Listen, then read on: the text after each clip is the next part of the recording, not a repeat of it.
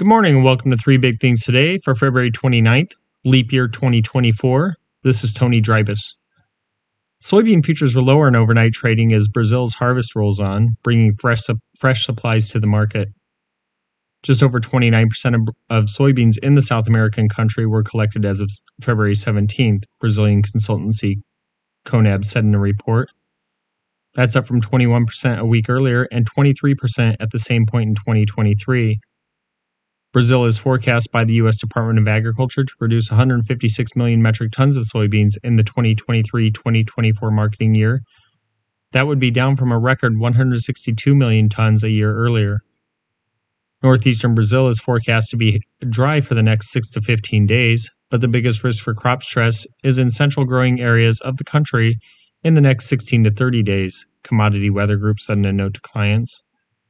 Parts of Mato Grosso do Sul and Sao Paulo, both major growing regions, will be the warmest and driest for the next 2 weeks, the forecaster said. Soybean futures for May delivery fell 9 cents to $11.36 a bushel overnight on the Chicago Board of Trade.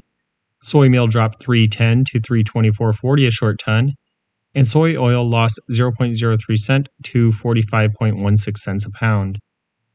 Corn futures were down 3.4 cents to $4.27 3/4 a bushel.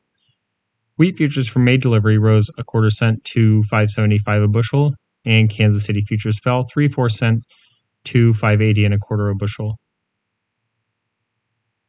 Ethanol output fell to the lowest level in 3 weeks, while stocks jumped to a multi-month high in the 7 days that ended on February 23rd, according to the Energy Information Administration. Production dropped to an average of 1.078 million barrels a day from 1.084 million a week earlier. That's the lowest since the week that ended on February 2nd. In the Midwest, by far the biggest producing region, output fell to an average of 1.029 million barrels a day.